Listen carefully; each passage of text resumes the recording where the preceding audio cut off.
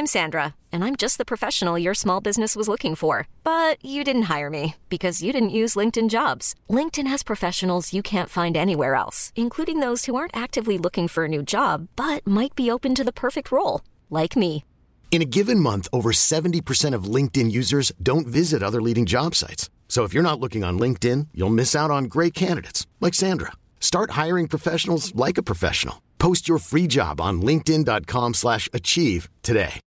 Since 2013, Bombas has donated over 100 million socks, underwear, and T-shirts to those facing homelessness.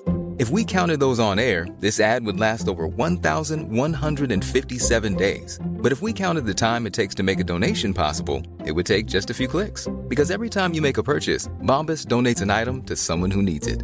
Go to bombas.com/ACAST and use code ACAST for 20% off your first purchase. That's bombas.com/ACAST, code ACAST. If you could work at a place where everyone is willing to laugh at themselves and willing to use humor to communicate, of course, it's a more fun place to be, for sure.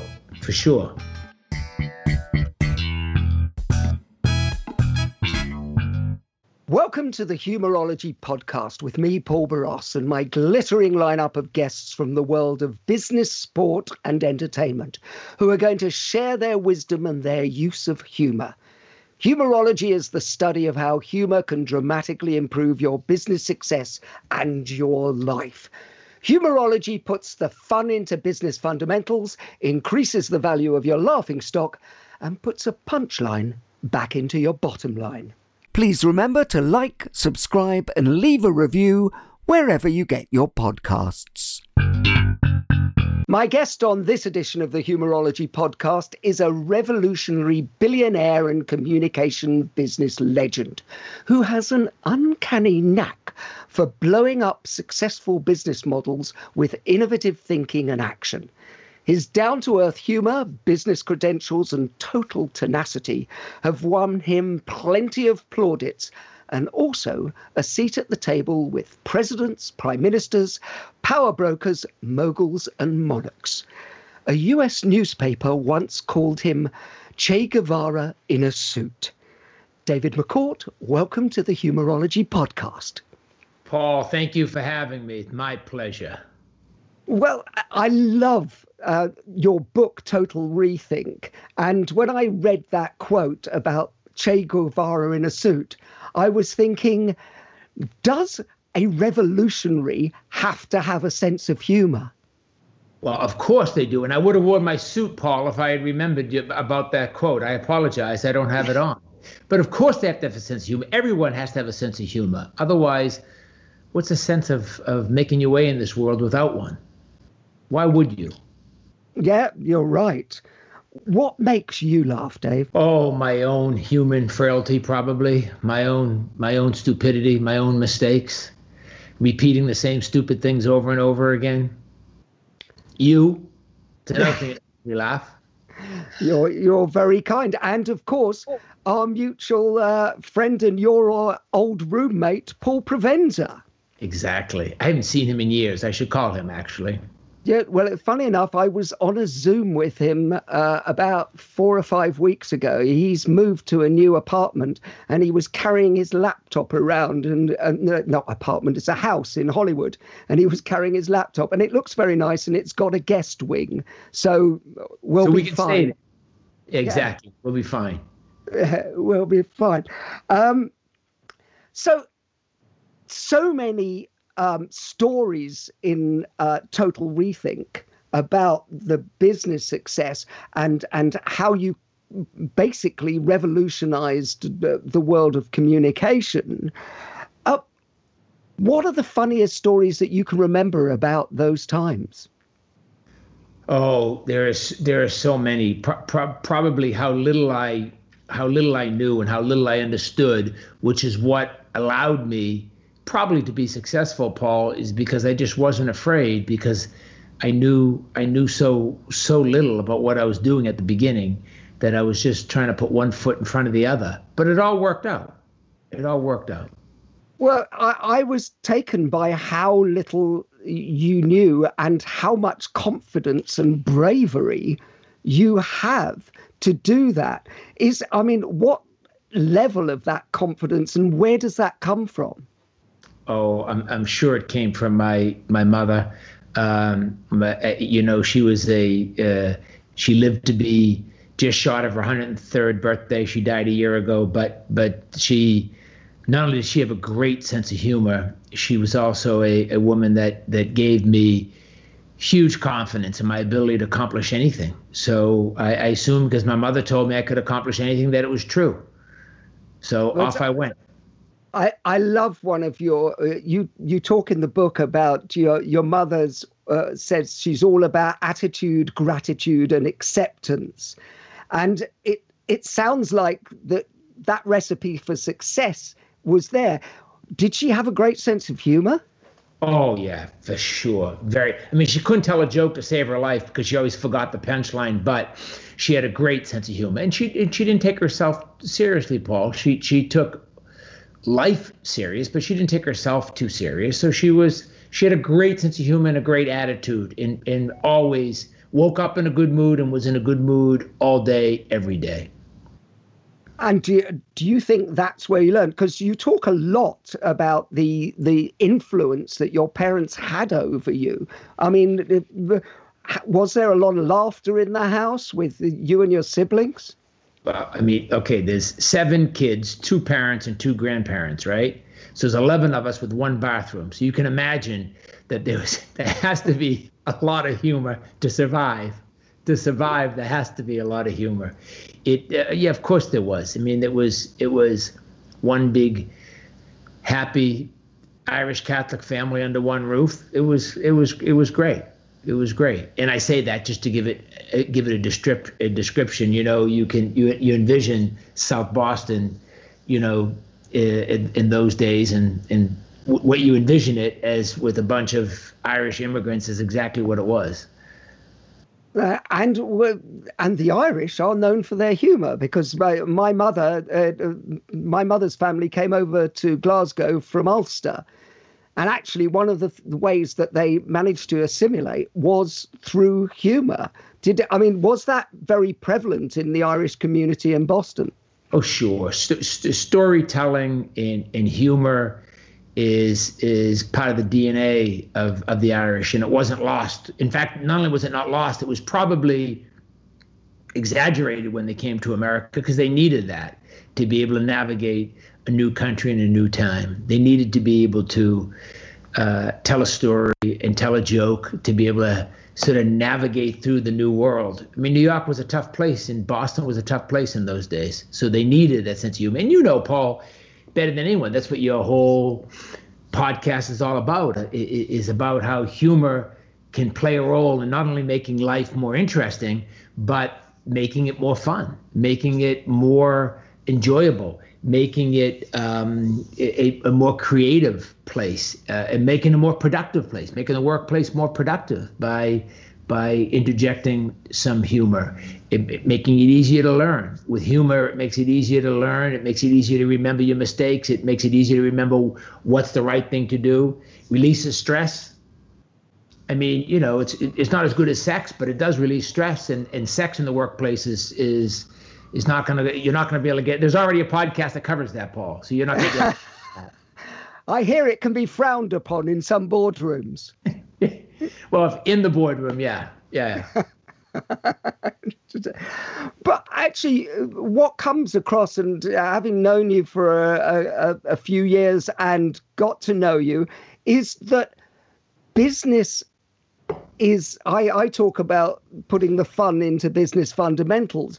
Business has to be fun for you. Has it always been that way? Always. If it isn't fun, why would you do it? Why would you do it? Then it's just a job. Of course, it's fun every day. Fun every day. So do you see that there's an intrinsic link between people who are good at business and people who know how to have fun or have a good sense of humor? Well, what's interesting about a good sense of humor, from my observation, is you have to be pretty clever and pretty smart to have a good sense of humor, because anyone can be funny to a very narrow strip of a demographic.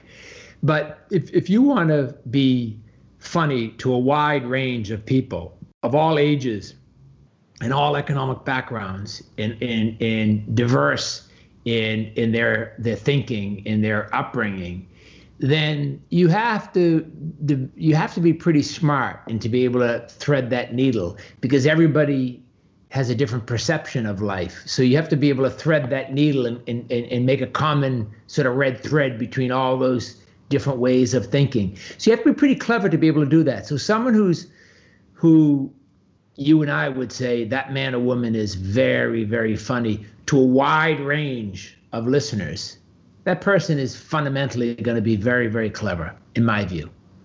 Well, it's funny because that reminds me of in Total Rethink, you talk about they made a documentary about successful business people, and they interviewed your mother.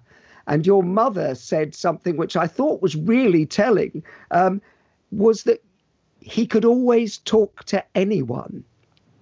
And surely that's a sign of empathy. It's a sign of, and you just talked about real intelligence. I think real intelligence is the ability to meet everybody on that level as a psychologist and connect with them. Meet them on make them feel like you're meeting them on their level, right? So making people feel that their issues are your issues and that you're meeting them on their level. So you have to understand what their level is if you want to meet them on their level. So how do you do that? I mean, because the listeners to this podcast are going to be, okay, I want some laughs, but I'd like some takeaways as well. How does Dave McCourt do it? What do you think that you are doing that's different and better from other business people? I don't know. I've been very, very lucky for one, so it helps to be lucky. But I guess trying to put yourself in the future and imagine, if you wake up every day imagining what you have already accomplished, or when you enter into a business situation, you imagine what it's going to look like upon victory. It makes it much easier to get there because you put yourself in a victorious position and then you build yourself a plan to get there. It's much easier to do when you have all the confidence that you're going to be successful, because in your mind, you've already accomplished it. And all you're doing now is the detail work to get to you where you already are. So you've already accomplished your goal. You've already been successful. So all you're doing every day is all the detail work so everybody else can catch up to what you already know, which is you've already accomplished it. You know what I mean? It's a different way. If you look at the problem from the ground up, it's overwhelming. If you look at all the things you need to do, it's overwhelming. But when you look at it in its completed form, you say, okay, now I know what I need to do. I need to I need to mix the flour, I need to mix the eggs, I need to mix the water, I need to put all these ingredients together. But I already know I'm going to be successful, so I'm not worried. So it's just a different way of looking at life, I think. Well, that's really interesting, because actually the analogy that came to my mind was the analogy of a joke, because my mother could never tell a joke either. And actually to tell a joke, I think, is like the secret of succeeding in anything. You have to know the punchline and work towards it. And what you just described to me was the equivalent of knowing the punchline. I know where I'm going. There's my goal. And now I'm just working my way to it. But so many great joke tellers, they start laughing halfway through the joke because they actually, in their mind, they've already lived through the joke and they realize how funny it is, and they make you laugh. It's infectious. They make you laugh because they're laughing so hard. And they're laughing so hard because they've already sort of played the joke out in their mind. They're not just reading from a cue card. They're actually living that joke. Oh, that's really interesting, because there's an analogy for business as well. I mean, as a psychologist, because I originally studied psychology and I do a lot of psychology work as well with business now, so I work with a lot of businesses. And I always say that if you want anybody to go into any state, you have to go into that state first.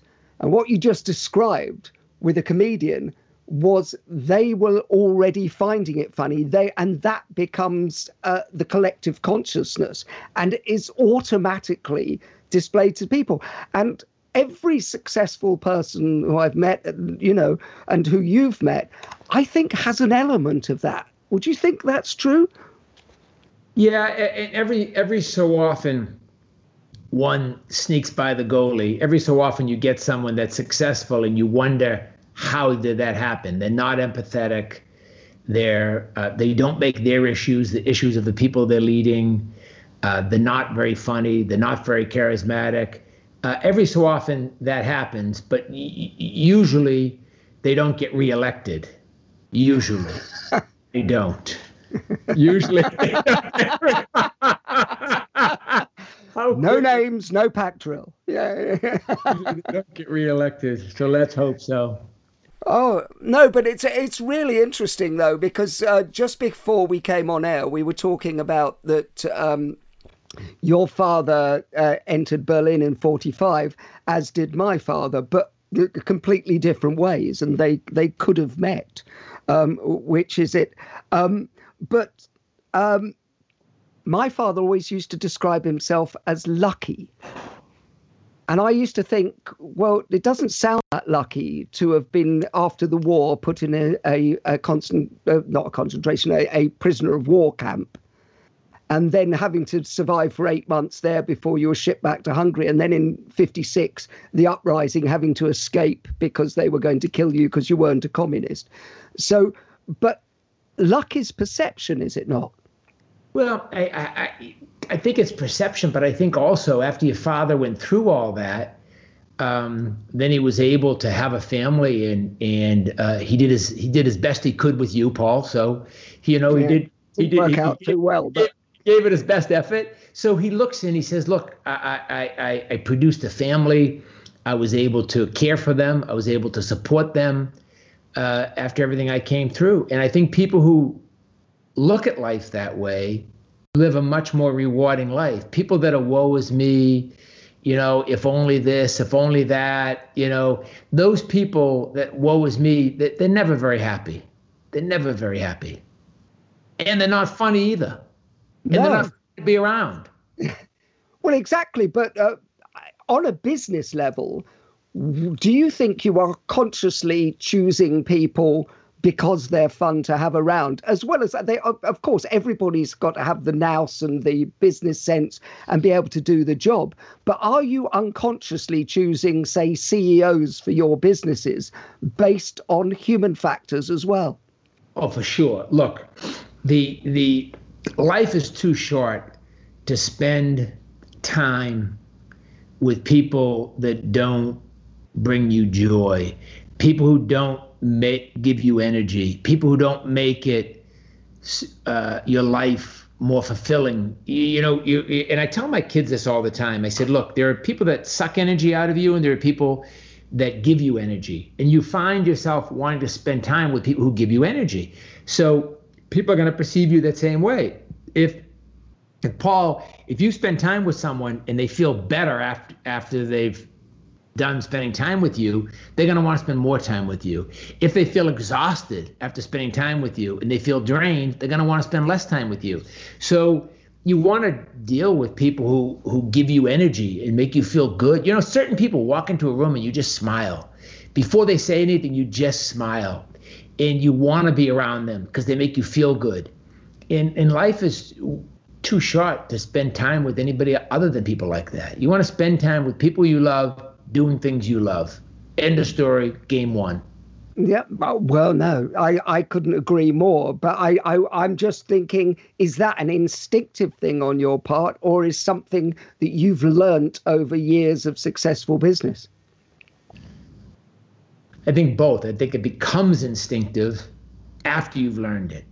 after years. It becomes instinctive after you've learned it. Maybe that's, I think all good habits should become instinctive. You know, someone one time, there's a guy, W. Clement Stone. He wrote a book, Success Through a Positive Mental Attitude. I was on a charity board with him 1,000 years ago. And at that time, he was 1,000 years old. So I'm sure he's been dead for hundreds of years now. But anyway, he was, he during the board meeting, he was telling me about his upbringing in his book. And he rolled the pencil off the board table as he was talking to me, and he bent over and he picked it up. And he said, you see how an adult can drop a pencil and pick it up without losing their concentration? A little kid would drop a pencil and they'd go down on the ground and they might not come back up for 5 minutes. They'd find a bug or a crumb, or they'd find something to do while they're down there. He said, you have to take everything that's important in your life and make it so instinctive that you can do it without thinking, so that you never have to use any brain power for the things that are instinctive. And he said, if you can do it for picking up a pencil, then you can do it for the important things, and make those things instinctive so they take up none of your brain capacity and none of your energy every day. And it was a lesson that, you know, I took away. I was a very young man when he taught me that, but it was a really important lesson for me anyway. I think that's brilliant. No, but anything you repeat, and if you want to repeat good stuff, you repeat it over and over again until you build a neural pathway that just becomes like, well, that's instinctive. I always talk about that being at the top of the triangle. At the bottom of the triangle is conscious incompetence. So you know what you don't know. And at the top of the triangle is unconscious competence, where you just kind of flow state. As you know, you were a hockey player, weren't you, and everything. Yeah. Do you think everybody can be funny, or it's a gift from God? I think everyone can be funny, but they have to be an observer of life and humanity. They have to be willing to listen, and they have to be willing to observe. And if they're totally self-absorbed and only watching themselves and only worrying about themselves, then they'll never develop a good sense of humor. You said an important word, which I'm always talking about with clients and businesses at board level, is that, listening. My mother always said, God gave you two ears and one mouth for a reason. Exactly. And actually, I actually think the most humorous people, or the best business people, very similar. They listen a lot. Now, they may talk a lot, like you and I talk quite a lot as well, but you're listening on some level at all times as well, aren't you? Trying to. When I'm at my best, I am. Well, but when I'm at my best, I am. When I'm misbehaving, I'm not. But when I'm at my best, I am. Well, yeah, but I know very few people who spend more time at their best than you, Dave, to be honest with you. So you've locked it in, haven't you? Well, I'm a work in progress. I'm trying to remember all the things my mother taught me, and W. Clement Stone, and the thousands of other people whose shoulders I stood on have taught me. So I'm trying to be better at that. And the better you are at it, not only the better at business you are, the funnier you are as well. You talked about all the people who taught you stuff. I was fascinated with the book. Then you talk about, you just said standing on the shoulders of giants, but you've always been brilliant at asking people for help. And now, Paul, that comes back to the earlier point about being an energy giver, because if those people knew when I asked them for the help, I was going to give them a headache and suck all their energy out, so they couldn't, the rest of their day was going to be miserable, then they wouldn't give me their time. If they felt like at the end of an hour with me, they were going to feel rejuvenated and feel better about themselves and better about life, then they don't mind doing it. And some people just don't know how to do that, and they just suck all your energy out. Well, I think there's two sides. They wonder why everybody abandons them. That's it. But there's two sides of that. It's one which being empathetic and fun to have around, but also the other side is having the willingness to ask, which I think is very important, isn't it? Well, yeah, if you don't ask, you're definitely not going to get. That's for sure. Well, no, I was fascinated. No one's very busy is going to call you up. No busy, successful person is just going to randomly start calling people up and saying, I want to offer you my help. I mean, that's, you have to ask for sure. Well, I mean, but that's part of your success and part of your charm as well, I would say. I love you told me a story many, many years ago that you actually wrote to Jack Welch and just said, can I come round and get some ideas? Could you talk a little bit about how you had the chutzpah to do that? Well, I wrote him a letter and said I admired him and I wanted to come speak, learn from him. And he wrote me back a letter that his secretary had typed that basically said, I'm busy, I'm overprogrammed, can't do it. And then on the bottom, or on the side of the letter, he wrote standard. And then the bottom, he wrote, call me after the new year, have a happy Christmas. So after the new year, I called him and and he let me come into his office. And the first question I asked him was, how much time is he going to give me? And he said, I think he said, how's 2.5 hours or how's 3 hours? And I thought he was going to say 20 minutes. So I was like, this is great. So I sat down and I said, can you give me, look, I'll take notes. Just tell me the most important things you learned during your 40-year business career. And I'll just take notes. And he went off and he didn't stop for 3 or 4 hours. It was brilliant. So it's like a master class.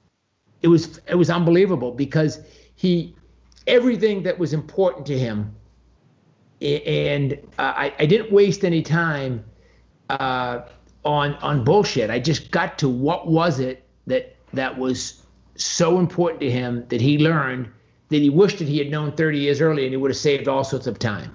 It was great. It was like a masterclass. It was great. So what did he tell you that could relate to attitude, could relate to humor, could relate to empathy? Was there anything that stood out from that on that basis? Oh, so many things stood out. He told me, make sure that the HR department reports directly to you because the people and the culture and the type of people in your organization are critical. You let someone else do all the hiring, you'll never have the DNA that you want. He told me you have to repeat a message 1,000 times. And a lot of CEOs are always looking for a new way to say something. And let's add new words and let's tweak it to make it sound different. And he was saying, the hell with that. Just say it the same way over and over and over again. You may get sick of saying it. The person you sleep with may be sick of hearing you say it, but the audience needs to hear it over and over and over again.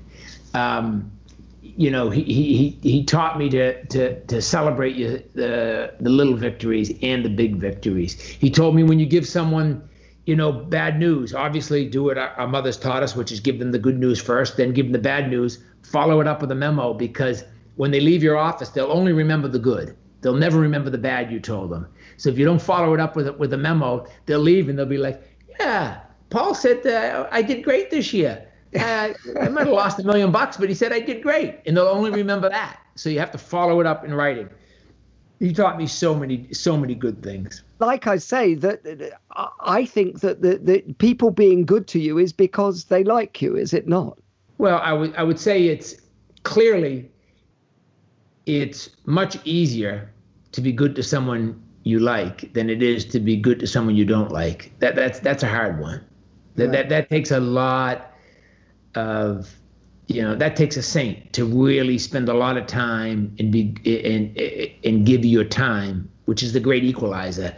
It's the one thing that God gave both you and I to equalize us, which was 24 hours in a day, and it's the big equalizer. So if you're going to give up that one thing that you have that everyone else has in the same quantity, if you're going to start giving up yours, you're going to have a huge disadvantage unless you're giving it up in exchange for something. And if that exchange is a pleasurable experience that made you laugh, made you smile, made you feel better, gave you more confidence in yourself, then you're willing to do it. If it sucks all your energy, you're not going to do it. So what would the world be like without humor? It would suck, because it would be flat. It would be bland.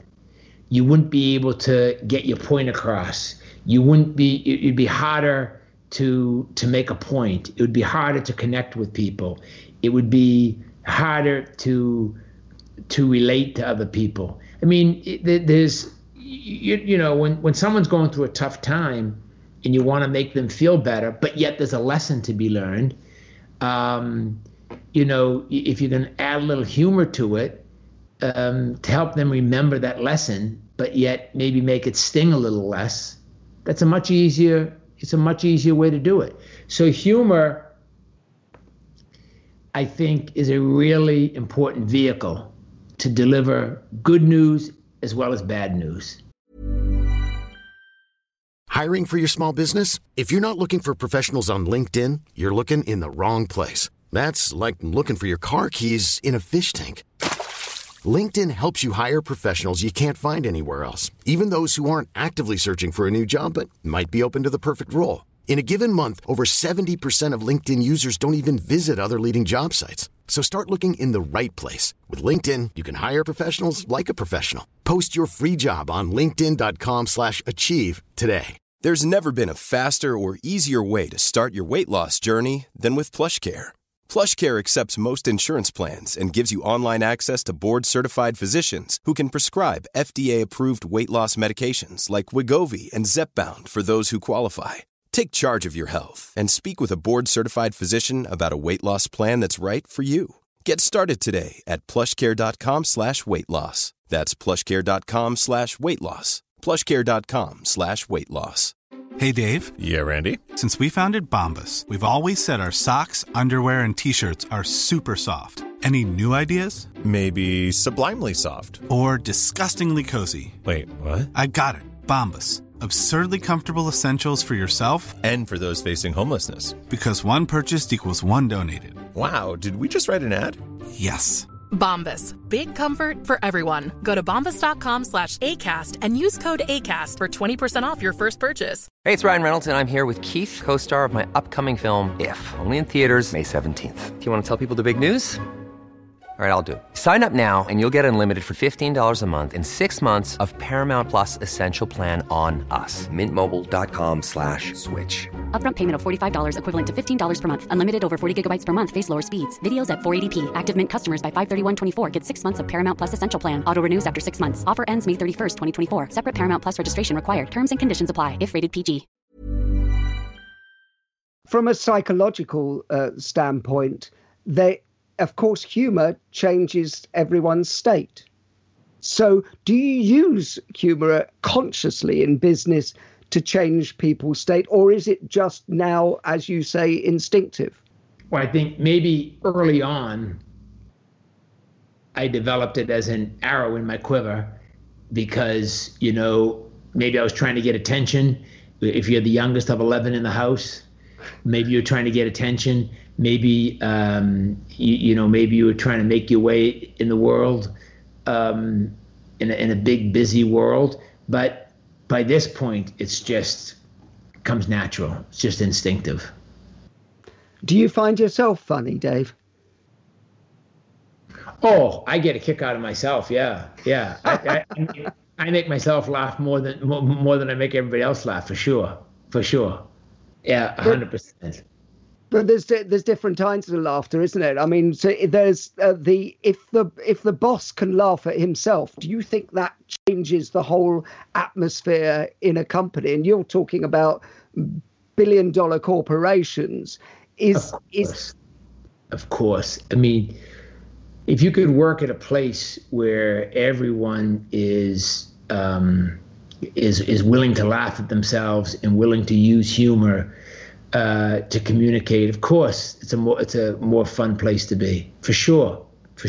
Someone who has studied psychology, you know how important humor is. You know how important it is in getting your message across. You know how important it is in storytelling. You know how important storytelling is.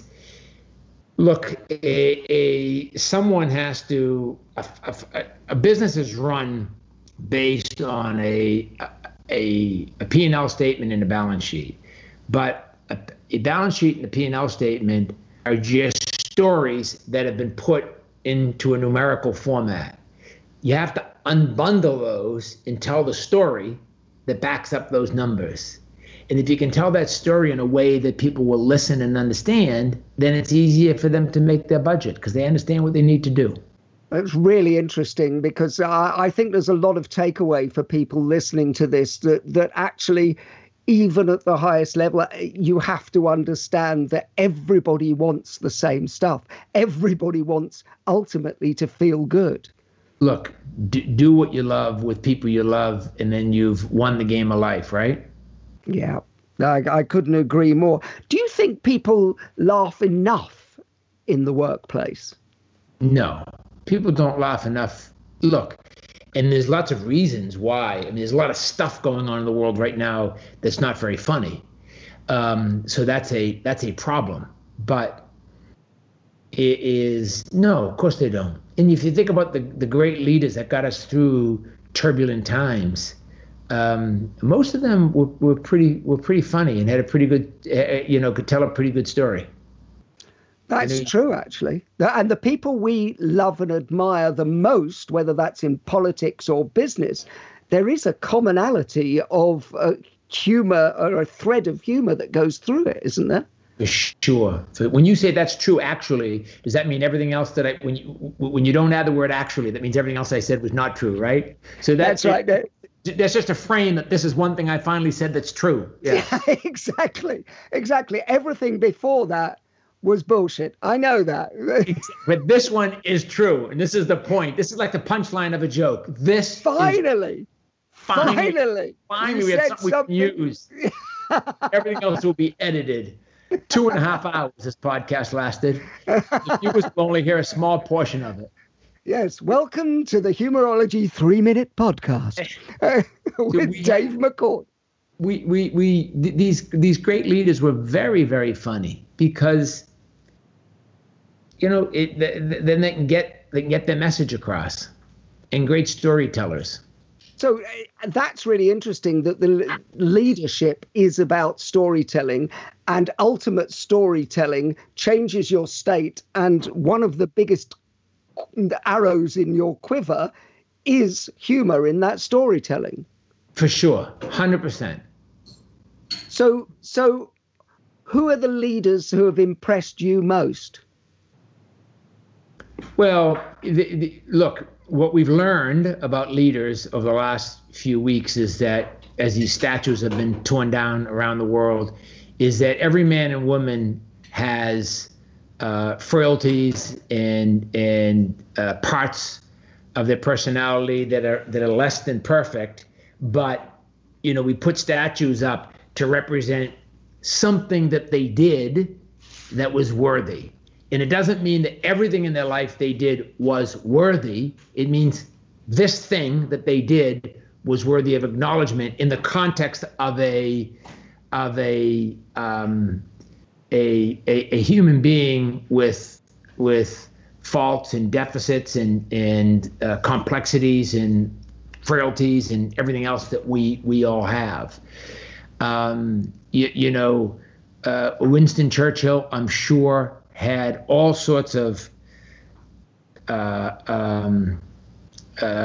failures in his humanology, in his life as in his being, but he did stand up to Adolf Hitler at a time when we needed him to.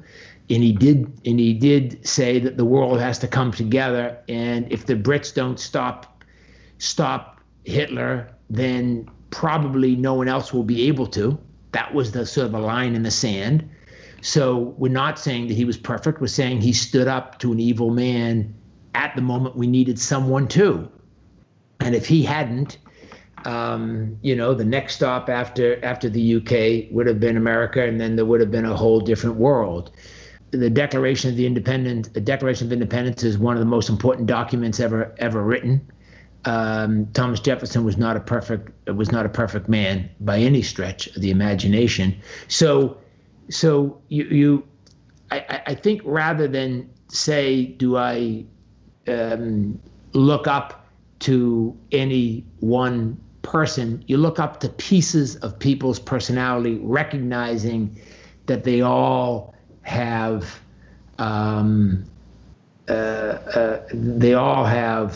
faults and frailties like we all do. You look up to Ronald Reagan had to stand up to the Soviet Union at a time when someone needed to. Lots of other things he didn't accomplish that he should have. Each person that they look up to, you look up to them for something that they represent. And people now, I think, are too critical in saying, yeah, but what about the fact that Paul did this or Paul did that? Or that's right, and we should put that in the context of what you did that was good. We should put that. Now, some people, their evil is so deep that you have to look at the one good thing they did and said maybe that was the oddball. That was the odd thing that they did. They did good. But in general, you look up to certain aspects of men and women in what they accomplished that was genuinely sort of move the ball of civilization down the court. But there are so many, and there's so many. In most of the ones that are real heroes, most of your viewers would never have heard of, right? Most of them are silent heroes that most people would never have heard of, right? Yeah, and and actually, one of the things about Churchill is he was renowned to have a brilliant mind and a great sense of humor, wasn't he? Which he used to persuade. And without that passion, that humor, would he have been able to get into a position of power in order to lead the government to save, essentially, well, you could say the Western world at the time? I think probably not. I think that one of the things we forget is that he was incredibly persuasive, and that came from humor as well. But I think you're absolutely right. And there are so many people that you look up to for a piece of what they've done. It's hard now where everybody's entire life is out in the open. It's hard to look at someone and say, their whole life represents goodness, because it doesn't. And I don't think anybody can stand up to that test. But there's a lot of people that have done good, but most of them are of the silent heroes. Most of them are sort of behind the scenes there. Yeah. This is really in your wheelhouse, and if I asked you to write a business case for humor, what would you include? Joy in the workplace, which is going to create greater productivity, right? It's going to have greater productivity. There's an argument that a healthier, happier workforce will have less stress and will be more productive. So I would argue that they'll be more productive. They're going to have better relationships with their coworkers. They're going to collaborate more. They're going to be able to get their message across better. They're going to be able to collaborate better and communicate better. They're going to have more empathy for each other. They're going to have more empathy for another person or department's point of view. So therefore, there'll be better interdepartment communications. So the whole company will function better. For sure, the company will function better. So, but how would you actually measure return on investment? Because that's the main thing. When you go into companies and you go, I will make everybody in this company feel better, think better and everything, it's one of the first things that gets thrust aside, I'm sure not in your companies, is training or, celebrating or those things. And especially in times like this, to actually tell people, well, there is a real return on investment and the bottom line can fundamentally be changed. Yeah, but I would ask the question, is the bottom line the only thing that's important, or is contributing to the community and everybody's well-being, just as important? Is it okay to make, is it okay to make a little bit less money for a while to have a better place to work? And then if everybody's working better together, you're going to make more money. You're going to make a better return on your efforts, regardless of whether you try or not. It's just going to happen. It's just going to happen instinctively. But I don't know if that has to be the first measurement all the time, is whether or not you've made more money than the year before. Maybe the measurement is everyone happy, and is the community you're serving better off? And are you making a fair profit? Maybe that's a better measurement. And would you encourage CEOs around the world to actually look at it in a more holistic approach as a result of the way you have been phenomenally successful? So people listening to this are going to be trying to get nuggets of would Dave put things into operation at times like post-COVID or during COVID that you couldn't see an automatic return of investment? Would you still be doing those things? Sure. Do those things all the time. Look, businesses have, over the last 50 years, have evolved. I know this is not a business podcast, but this is the facts. Businesses have evolved to learn how to extract value as opposed to contribute value to the communities and make a profit. And that's a dangerous shift that they've made. Not all, but most businesses are more focused on extracting value than they are in contributing value to the communities they do business in. And consequently, people instinctively think businesses are bad, and that's bad for business. Because if your customers think you're bad, it's bad for business. So you have to spend all this money on a marketing campaign to get people to trust you. Well, if you did something that made you trustworthy, you wouldn't have to spend all that marketing money, so you'd make more money. So businesses over the last 50 years have made a dangerous shift to be extractors of value instead of contributing to the communities in general. If you take a business that owns 100 stores and a private equity shop buys that business, in the old days, they'd take the bottom performing stores and they'd say, how do we get these stores to perform better? And they'd get the guys and men and women from the top and they'd send them down to the stores in the bottom and they'd say, how do we get this to perform better? Now they just cut off the bottom 10 stores, which makes their metrics better, which makes their average revenue per store better, which makes their average revenue per salesperson better, which makes their average revenue per employee better, which makes their stock price go up, which makes their stock shares goes up, which makes the executives more money. But they forget about the employees in the community at the bottom. And that's why people are pissed off about business. And that's why capitalism has a bad name when it's better than any other form of it's better than it's worked better than communism and socialism, but it has a bad name now because they've overdone the profit thing instead of having a more balanced approach. So again, I know it's not a business show, but if business it is. It's how humor can be used better in business. So it really is. Understanding the fundamentals of business is crucial to this show. Well, if people don't fix that problem, people like, in your country, Jeremy Corbyn or Bernie Sanders or Elizabeth Warren, they will come into power and they will put laws in place that, coming from people who don't understand business, to solve a problem when business should solve the problem themselves because they understand business. So in business and policymakers should work together. And the business people don't trust the policymakers because they're just trying to get reelected. They're not really trying to implement policies for long-term change. They're just trying to get reelected.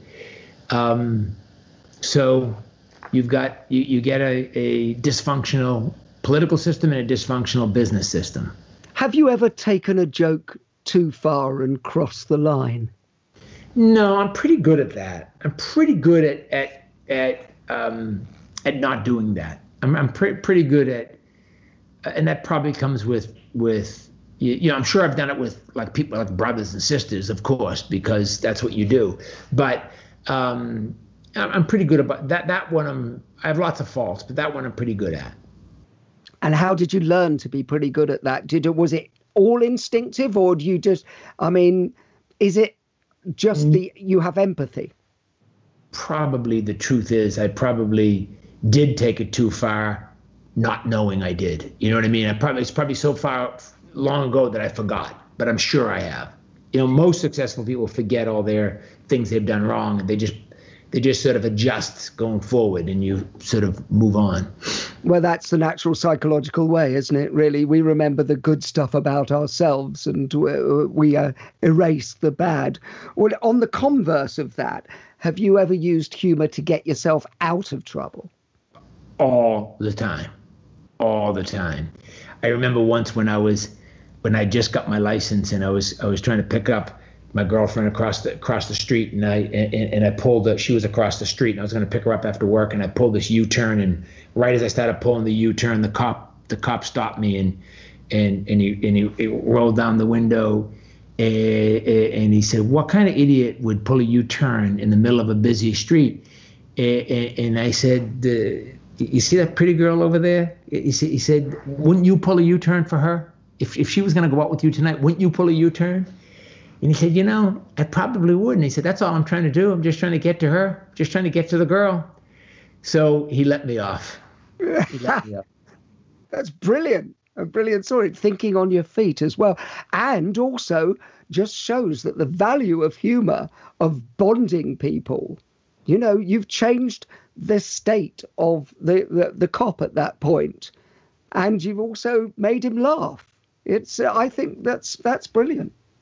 Well, it's better than saying, "I didn't know you couldn't pull a U-turn. I wasn't pulling a U-turn. I didn't know you couldn't do it." They're so sick of hearing that. Sick. Heard it all before, sir. In business, is it survival of the fittest or survival of the funniest? Need both. Got to bring both to the table. In full force, got to bring them both. Well, just expand on that slightly. Well, look, we've established earlier in this conversation that to be funny, you have to be clever. So by definition, if you're gonna choose one, choose funny, because the funny person is probably pretty clever. But you want both. You want someone who I'm not a big believer that everyone can do everything. There's something to be said for proper training and having a narrow strip of knowledge that's deep. So if you have a narrow strip of knowledge that's deep and you can deliver it in a way that engages people and you don't take yourself too serious, then you're better off. Fabulous. We're going into the section of the show right near the end where we call quickfire questions. And I always say that like I've got a jingle, but I haven't. So if you want to go away and write one, Dave, now's your chance.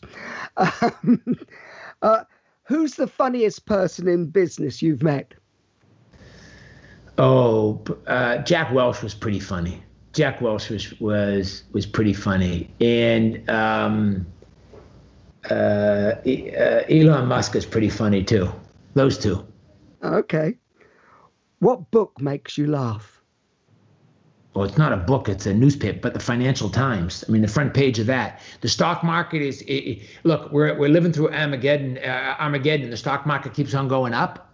how is that? Like, everybody's going bankrupt. Everybody's laid off their employees. 20% of these employees are never coming back. That's a dirty little secret. And the stock market just keeps on going up like as if it's business as usual, right? No one can go out. No one can buy anything. No one's hiring these people back. Like it is, a friend of mine has 1,200 coffee shops. He laid off 20,000 people, and he like hotels are never gonna be at full capacity. Restaurants are never gonna be at full capacity, and airplanes aren't gonna be at full capacity. Buses, how is it possible that there's all this bad news, and then it says, and the stock market is up today? Like, it is pretty funny. Yeah. What film makes you laugh? Oh, the old one, Blazing Saddles. But Superbad is pretty funny too. Superbad is pretty funny. I'm going to tell Provenza that you didn't choose The Aristocrats, don't you? And of course, The Aristocrats, of course, would be the other one, of course. Do you want us to fix that in post? I have to call him. I haven't talked to him in years. What word makes you laugh, Dave? Fornication. It's a silly word. It's undescriptive. It sounds like the guy the exterminator. It sounds like the guy who's gonna come and kill the cockroaches. It just doesn't fit. The word doesn't fit the feeling. It doesn't. It's the wrong word. You know what it means, don't you, Paul? It's a big word. I have an inkling. Yeah. But that's, I can't tell you where my inkling is, to be honest with you. Okay, on a serious note, slightly, what's not funny? Trump getting reelected. I'll take that every time. Would you, I think you answered this before, but I'd like a one-word answer. Would you rather be considered clever or funny?